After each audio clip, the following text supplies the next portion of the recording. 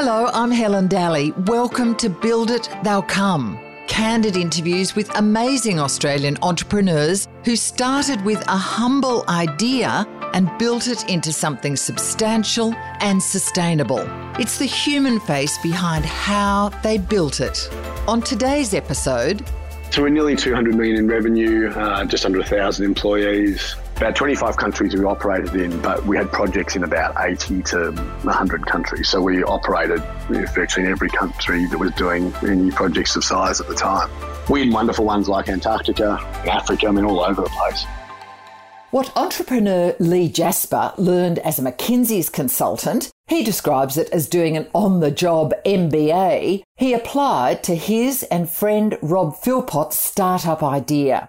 But the missing ingredient was risk. He wanted to take a risk in his business life. So Lee Jasper and Philpott believed they could better streamline massive building projects with their online process management platform, Aconex, thereby cutting costs and cutting out miscommunications among players. In less than 2 decades, the pair built Aconex into a world-class company, servicing clients in 25 countries with projects in some 80 countries, all from their Melbourne base. In short, they built Aconex into a successful juggernaut that then needed more capital to continue its growth.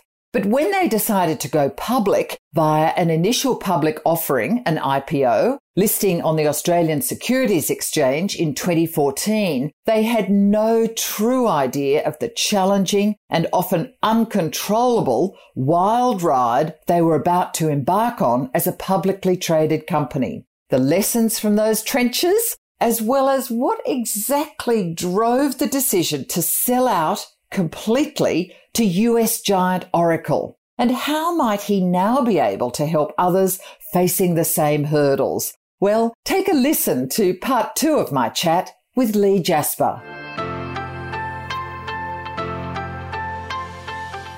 Lee Jasper, you had an IPO in 2014, listed on the Australian Stock Exchange, the ASX. Did you like being a public company? Some bits are good, some bits aren't so good. I'd just say don't go too early. There's just no point. Why is that? There is an overhead of being public. So just firstly, there's the cost of being public. Yeah. So you have compliance requirements. You've got to speak to investors. And it takes time as well. So You're going to spend time speaking to investors and you're not spending on the business. I think also you need to be at a certain scale to have, well, firstly, be able to afford the people that can help you run a public company. But I think also just taking the risk out of the business. And we found this, if you're going well, the market loves you. But if you have a hiccup, often the market can turn very quickly and the market can be quite momentum based. So it's just difficult, I think, sometimes if you're too small to be able to manage that. And I think the market is different to when we listed. There weren't a lot of technology stocks listed in Australia. There were very few, so we had to do some education in the market. That took a lot of time. Things are a bit different again these days. It's matured over the last 5 or so years. Markets, can be brutal and tough as well. And your share price moved around a lot. Other issues arose with founders, selling some shares occasionally, given a hard time about that. The short sellers had a go. And look, I could talk at length about that, but there's nothing wrong with short selling, firstly, but the way that was handled in the market when we have to disclose everything as a public company, but a short seller can attack a stock and put whatever they like into the market. So it's sort of not quite right. You mean they tell fibs? Oh, well, they don't have to verify it. So there were certain things that were levelled against us at the time. The people that did the reports on Aconex didn't speak to management. So they took a view on things without clarifying that, conveniently not clarifying it. And there was just some blatant mistruths in what were put into the report. And whether they knew they were wrong or not, I don't know, but they certainly didn't try and correct views they had of the business. Now, that was fine. We worked through that, but that's one of the things about being public. You do have those things that can be difficult. And I think if you're too small, that's just harder to navigate. Whatever size you are, waiting a year is probably going to be a good thing. Waiting 2 or 3 might even be better. So even if you're a certain size and you may be able to go public, unless you really have to, why would you? For us, there's some good reasons for the time. It gave obviously having liquidity for shareholders. Shareholders could buy or sell. They could increase their positions or reduce their positions. So you have that flexibility and that liquidity. And it's also good for raising money. So we completed a few acquisitions while we're public. And once you've got the backing of investors, it's a very efficient way of raising capital. So there's a lot of good things about being public. balance that up against the costs in both time and money and probably a bit of stress too. Having a share price isn't always a great thing. You don't want to be watching it go up and down from one day to the next. It's not always helpful. On the positive side, as you mentioned, there are some positives that that listing obviously helped you grow again and have another spurt, didn't it? That's right. So we obviously raised capital through the IPO. So that obviously helped us drive our organic growth, but we also, as I said, completed a few acquisitions, and so being able to raise money from the market very quickly was good. We bought a competitor in Germany and no presence across Europe. We were able to fund that transaction in a day. I mean, that's the great thing about being a public company when you've got that support. I think one thing I'd say this to founders too, it is quite hard as a founder once you're listed to sell shares as a CEO or as a director. So the market will tend to read something into that. Oh, read a lot into it. Yeah, that's right. Like, oh, he's bailing or she's bailing. Yeah, that's right. And the problem is, as a founder, this is what I say to founders, you don't get, everybody else gets liquidity, but you don't really get liquidity as a founder, as the CEO. So people need to be aware of that and not expecting that going to an IPO means that they'll take money out. It's actually quite difficult to do that as an insider. What were your markers of success with Aconex as a public company? I mean, after all, you started with 2 employees, you and Rob, as founders. You ended up with how many employees in how many countries, and what sort of revenue were you doing as a public company? Yeah, so we're nearly 200 million in revenue, just under 1,000 employees. About 25 countries we operated in, but we had projects in about 80 to 100 countries. So we operated virtually in every country that was doing any projects of size at the time. Amazing. We had wonderful ones like Antarctica, the Caribbean, and we had projects, Laos, you name it. We had projects in Africa, all over the place. Well, that's pretty extraordinary in, 18 years? 17, 18 years. The most fun was being able to you hop on a plane somewhere, and I'd fly to Hong Kong, and we're working on Hong Kong airport, and we'd go out and we'd go to Macau, and we're working on projects there, or we'd hop on a train somewhere in Dubai, say, and we've worked on that Dubai Light Rail. So these physical assets that we were building all over the world, we got to see that, and I got a bit of a buzz out of that, seeing the types of projects we were being used on.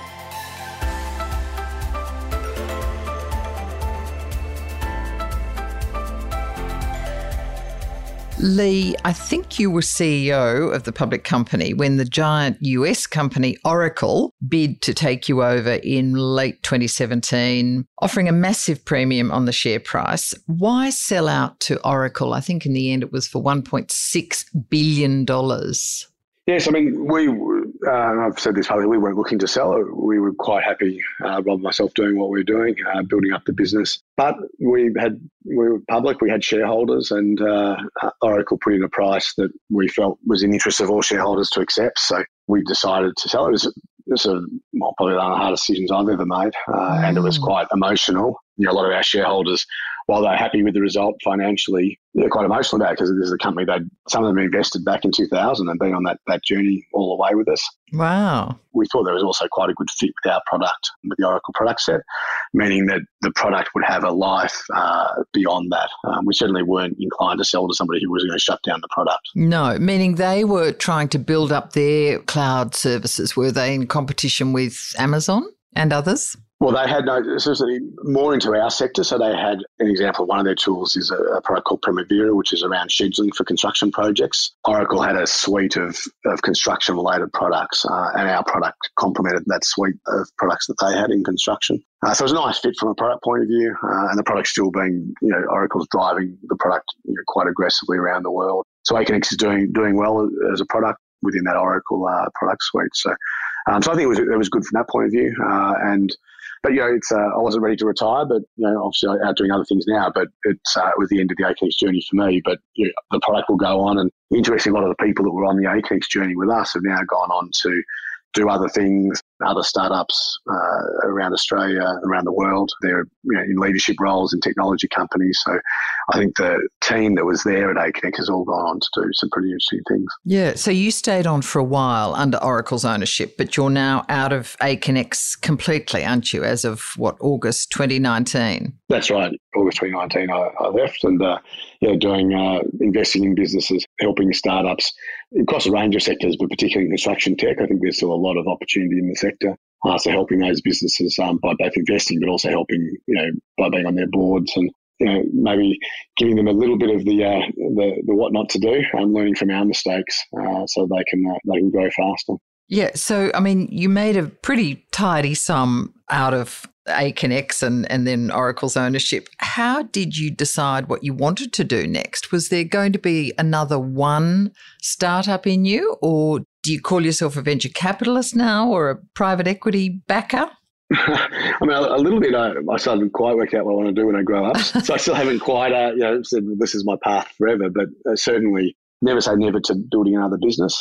But also, in the meantime, very happy to work with businesses that I think have great potential, particularly Australian businesses, to help them grow internationally. And I'm investing alongside that, so where I can invest and help the business grow through my time. That's obviously a good alignment of outcomes. I think the other thing was trying to help, as I said before, the sector, so things like LaunchVic, helping to drive the sector more. I think aside from what I invest in, there's also just a huge amount of value that, Australia needs to build these businesses. We're a great place to live. We've been a great economy over many years, but a weak point for Australia is just our depth of the technology sector. And we see how much we spend on, whether it's Apple products or on Facebook or Google or Amazon. The amount of money that those big US tech giants pull out of Australia and there's nothing wrong with that. We should be building some of those winners ourselves. Exactly. So helping to do that. And then also investing. So we're investing myself, but also set up a fund to invest in secondary opportunities within companies. So most companies, as they go through a journey, will have as they get bigger, will have certain shareholders that might want to sell for some reason. So we're providing that secondary liquidity into the market through second quarter ventures, purely for tech, but for tech companies where a founder might want to sell down a little bit. We mentioned that problem, but it's very hard to sell when you're a public company. So allowing founders to take a little bit off the table pre-being public. Also for early staff and for early investors, so providing that liquidity. And our view is, again, that helps the sector. If you can provide liquidity, secondary liquidity, it means those, say, investors or early staff members can take that money and potentially reinvest it back into early stage again. So it's about increasing that velocity of capital moving through the market. Lee, what makes a good entrepreneur or a good idea worth backing? Yeah, it's a great question. I guess if we all knew it'd be easy, I think it's look, a lot of clearly good people. I think you've got to have good founders that are smart, resilient, can really put everything into an idea. I'll look for businesses that are scalable. So having a scalable model where as you get bigger, you should be able to produce more profit, so that those businesses scale over time. I also really like network-based businesses, a bit like Aconex, where you build a network and that network will reinforce over time. I think you get outsized returns. Meaning more users. Yeah, more users drive profitability. Yeah, that's right. So you become more profitable because you've got more users. You can also get to some degree winner-takes-all effect. Good examples are companies like Facebook, Google, partly network as well, certainly on the advertising side. So you get these great businesses often have pretty strong network effects. So look for those sort of businesses. But a lot of it, if you've got good founders, a good business model, scalable business model. And the other thing is the founders that can build teams. I think one of the problems, I see this in some stages, is that they get to a point where the founder isn't scaling, by actually doing less and delegating. So a founder, you can only do so much yourself. By the way, I'm not saying that Rob or I did this as well as we could have. I think we stayed, as any founder, it's very hard to let go. But good founders, I think, are able to bring teams around them and really step out of some of those roles to allow the business to expand and grow fast. Perfect example of that is if your founder is always doing all your selling, you're not going to build a big business because it all goes through the founder. And in the early days, I did all of our early deals, but it got to a point where we had a 200 strong sales team. They're doing the sales. I can help out a bit, but I can't possibly scale a business if I have to sell everything. So this sense of letting go and allowing the team to scale around the business is, I think, one of the key things I look for in entrepreneurs. So entrepreneurs that can learn and grow and scale a team, that's critical. So amongst all these sort of investment criteria, I guess, and why you would back someone or an idea, where does culture sit in your book and where does customer sit? Yeah, so you've got to have a strong sense of customer. I think, to me, that's almost a given. To some degree, you see that in the way that a business grows. If it's not generating revenue, it's not getting that product market fit, not looking after its customer. I think in terms of culture, again, that comes from, I think, founders who are able to see the importance of that. And so I look for businesses that have put that work into it. And what I mean by put the work into it is be purposeful about culture. So it's not just that the culture's evolved on ad hoc basis, but the founders are thinking about how they nurture that culture, what makes them unique. And there's nothing worse than seeing a value statement that could be any business's. You need to find what's unique about your business and the group of people that you have and talk to that so it's something that really motivates people. I think culture is critical. I think most Australian startups in general, and not always, but in general have pretty good cultures. I think Australia, again, has many strengths, and one of it is building kind of flat, good operating structures, effective operating structures where people can work well together across teams, and there's a certain lack of hierarchy in Australian businesses, which I think lends itself well to growing companies quickly and startups. This is the perhaps the $1 million question. What are the next strong waves of innovation or development in tech or the digital area? Where are they coming from? What should we be looking for? Yeah, I think there's still it's clearly a long way to run. And what I mean by that is that I think we're in the early days of really. I mean, even the internet, you could argue that we're still in the early days of the internet, this sense of linking everybody up on common platforms. I think to some degree the easy stuff's been done. I mean, about like a social network is great, but how does it really help society? I don't know. I mean, you can argue whether it's positive or negative, but where I think it really drives efficiency and real returns is when you get into industry and deeply into industry. And we did that to some degree with what we could with the internet 10 years ago, 20 years ago. But you marry that up with mobile, with machine learning. The technology starts to do a lot of things that had to be done quite manually and often with brain power. Not that it was just manual, but if we can accelerate, essentially enable greater potential out of people, so people aren't doing the mundane things that computers should be doing, whether that's manual things are being replaced by robotics, but could also be all the thinking, the grunt work of thinking, like running a spreadsheet or something like that, where it's probably better for machines to do that. Let people do the creative stuff. Like what? What sort of creative stuff? To me, it's so if I use construction as an example, it's the people who are designing, thinking about what the building looks like rather than having to do the document. So I can give you a specific example. We automated the document management that used to be done manually. People would have spreadsheets and they weren't using technology at all to run document control, but why run a spreadsheet as a person when the computer can do it for you? So the sense that we replaced the boring kind of grunt work and freed people up to solve problems on projects, to design better buildings, to use their brain to create a better asset rather than having to worry about the very nitty-gritty of running a project or controlling information on a project. So that's just an example in our industry, but across all industries, there's examples of that. So automating processes, using learning that people can't see. So machine learning to look at patterns over time.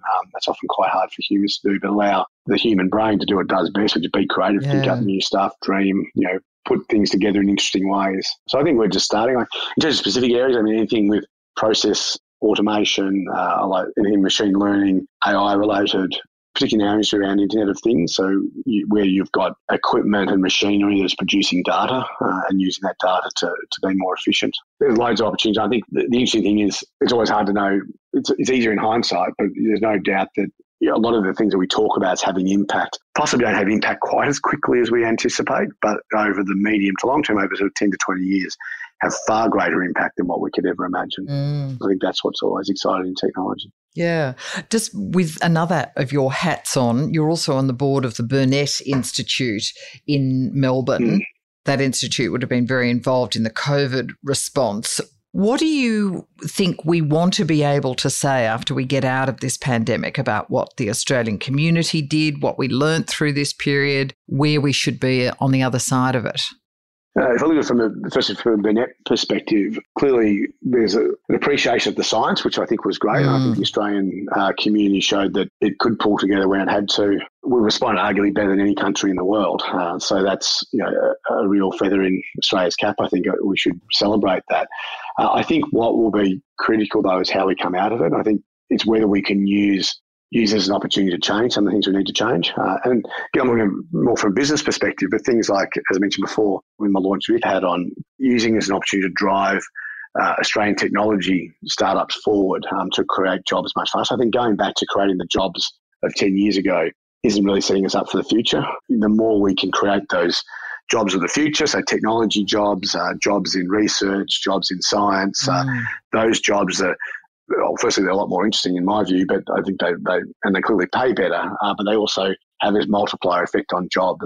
And any startup, any entrepreneur out there who builds a startup is going to employ, even if they're not successful, they employ dozens of people. And so the sector is ramping very quickly, or can ramp very quickly and generate a lot of jobs. And so I'd like to see us doing more around that. So really retooling us as not just a lucky country. I think we're lucky. I think we're smart to some degree, but really the more we can use our smarts to drive better, faster growing technology businesses that we can take global, I think that benefits everybody, benefits the country massively.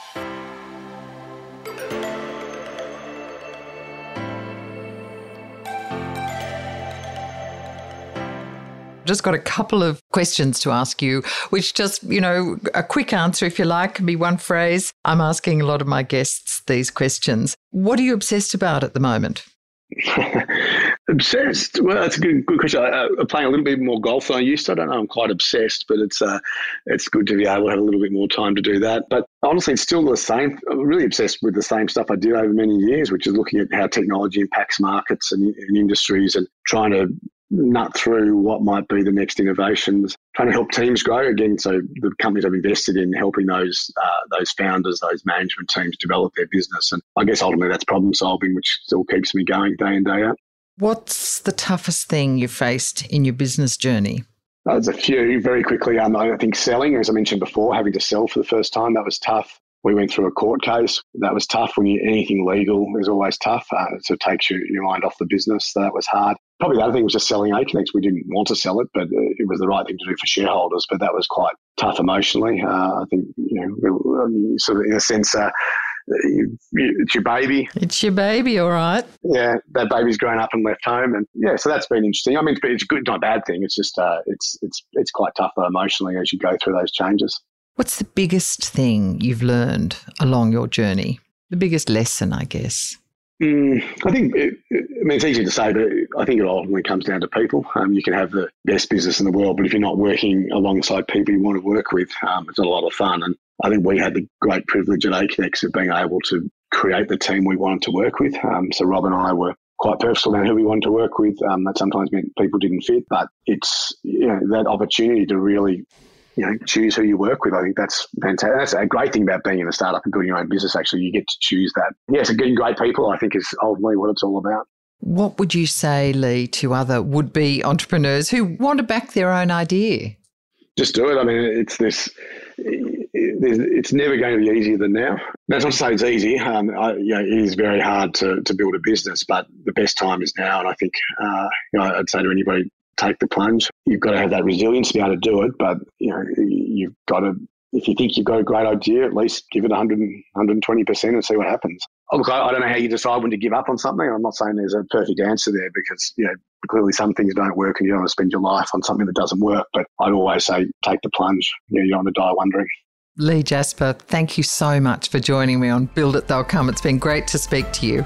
Thanks, Helen. Great to speak to you. I hope you enjoyed Build It, They'll Come. Let me know via Twitter and LinkedIn. Better still, let your family, friends and colleagues know by sharing it around your networks. And I'd love you to give it a star rating on Apple Podcasts to make it easier for others to find us. Be sure to subscribe, as there are plenty of upcoming episodes you don't want to miss, with more amazing innovators and entrepreneurs on how they turn their light bulb idea into an empire.